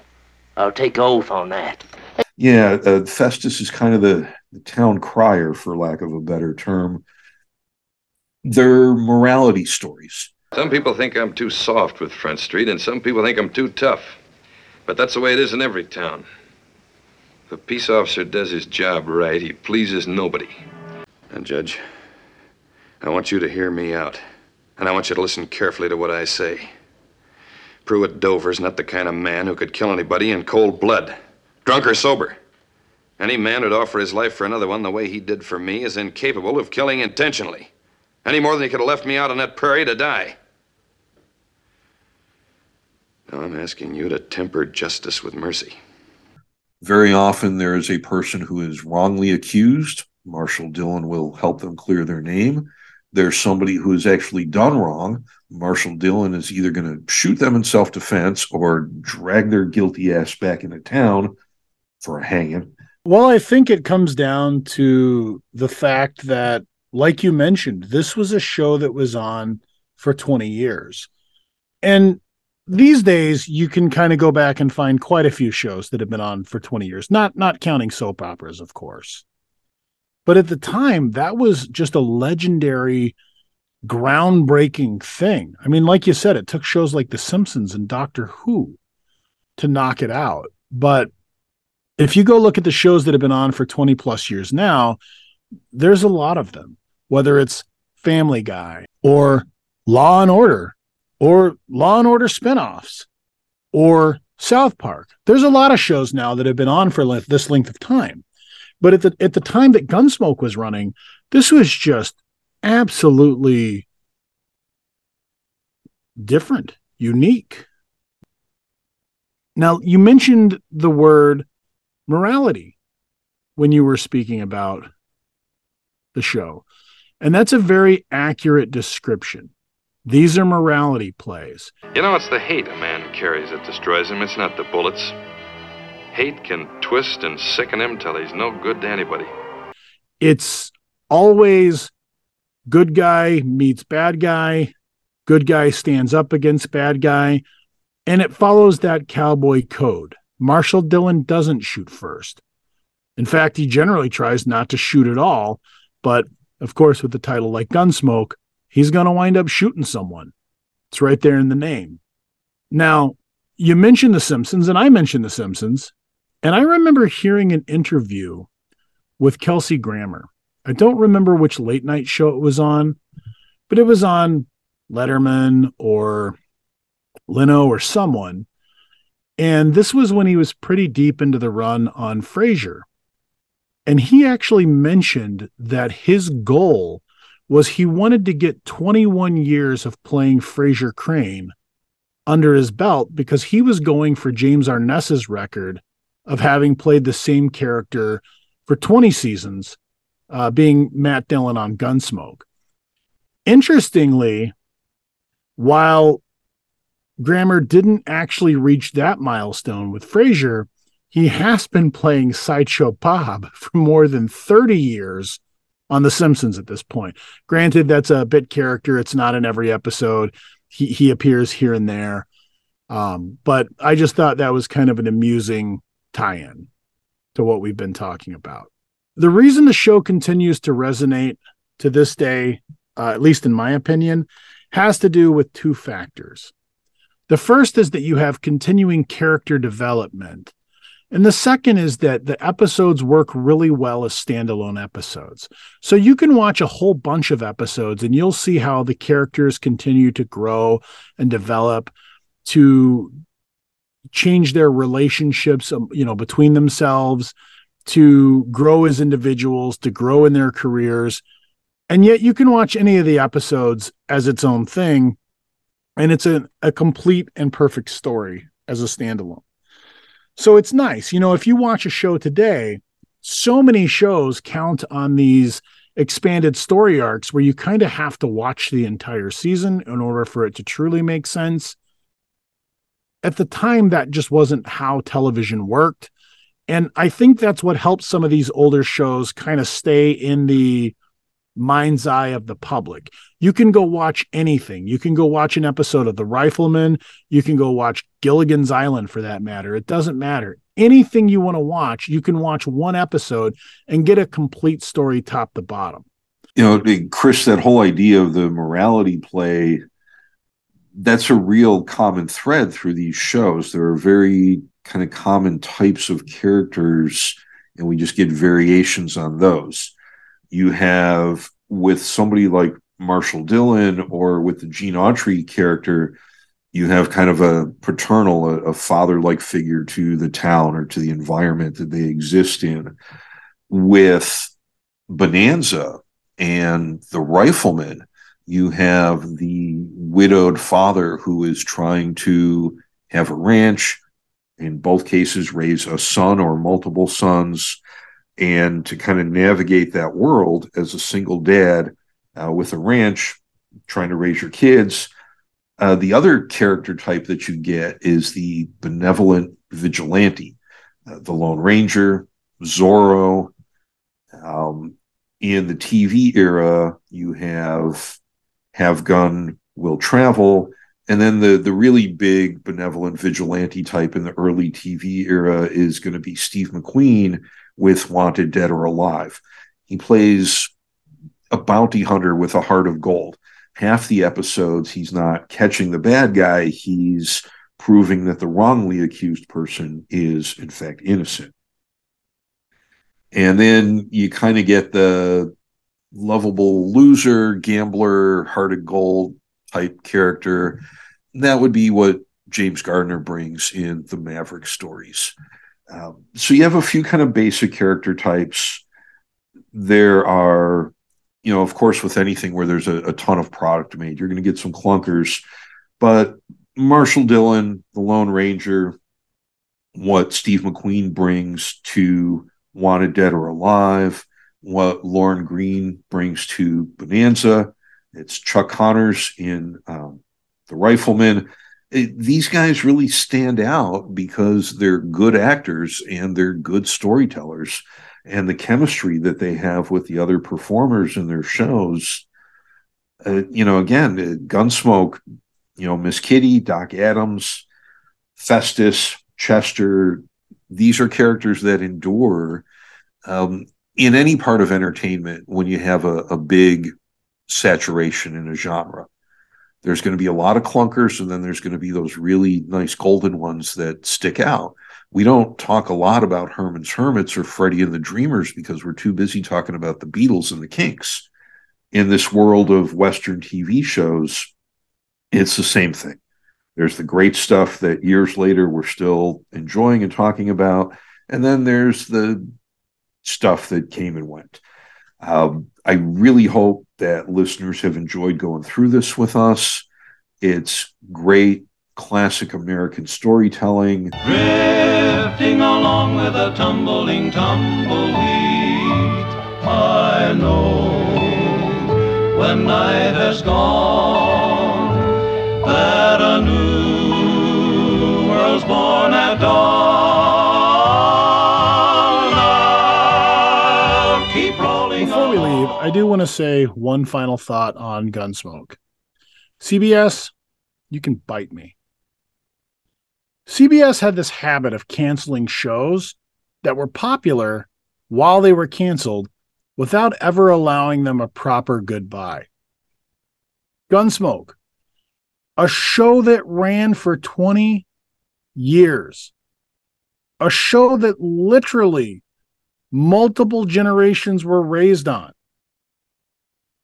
canceled without a word of warning to the cast. No indication, no hint, no let's get them back together and do one final ride into the sunset. Nope, just canceled. CBS, what the hell, man? I'd also like to say that you can support us on Patreon at patreon.com/sixstringhayride. Once again, the 6 is spelled out, and that's patreon.com. And lastly, look us up on Facebook, Six String Hayride. Like and follow our page. You're going to see a lot of clips that we put on there from the things we talk about on the episodes. You're going to see things that go on there just that caught our fancy at the time. You're always going to enjoy what you see on our Facebook page. And if you don't, well, you have our email address.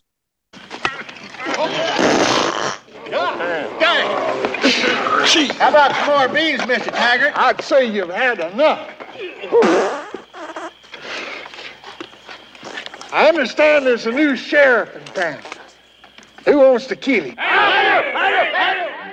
This recipe is from Sarah Evans. It's for her mama's chili. This makes 6 servings. The hands-on time is 20 minutes. The total time is 1 hour and 15 minutes. For this recipe, you'll need 1 pound ground beef, 1 medium-sized yellow onion chopped, 1 1.25 ounce packet of taco seasoning, a 1/4 cup of brown sugar, 1 28 ounce can of crushed tomatoes, 1 16 ounce can of tomato sauce, 1 10 3/4 ounce can of tomato soup, 1 16 ounce can of chili beans, 1 16 ounce can of pork and beans, and the toppings you'll want here are shredded cheddar cheese and chopped green onions. To make this recipe, cook ground beef and onion in a Dutch oven over medium heat, stirring until meat crumbles and is no longer pink. Drain, return beef mixture to Dutch oven. Add taco seasoning to meat mixture, cook over medium heat, stirring constantly for 2 minutes. Stir in brown sugar and next 3 ingredients and bring to a boil. Reduce heat to medium-low and simmer, stirring occasionally for 30 minutes. Next, you'll add beans and simmer, stirring occasionally for 15 minutes or until thoroughly heated. Serve with the desired toppings. For this dish, the testers at Southern Living prepared it using McCormick's original taco seasoning mix and Bush's chili beans. Well, folks, it's time to call it a night. Do what you feel and keep both feet on the wheel.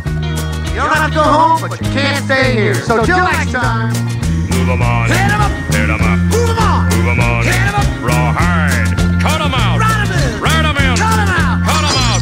Ride 'em in. Rawhide. Rawhide. Like always, if you have favorite memories of these types of stories, email us at sixstringhayride@yahoo.com. If you have any great recommendations for shows or music, or you want to put some of these clips up, you can come by Facebook, Six String Hayride, and see us there. And thanks again. It's been a hell of a ride, folks. Whoopie-tie-I-O, rocking to and fro, back in the saddle again. Whoopie-tie-I, yeah, I go my way, back in the saddle again.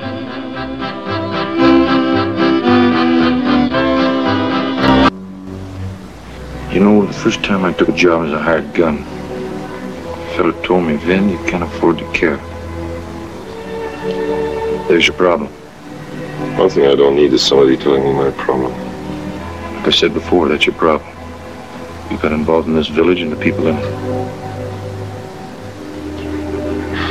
Do you ever get tired of hearing yourself talk? The reason I understand your problem so well is that I walk in the same trap myself. Yeah. First day we got here, I started thinking. Maybe I could put my gun away, settle down, and get a little land, raise some cattle. Things that these people know about me, to my credit, it wouldn't work against me. I just didn't want you to think you were the only sucker in town.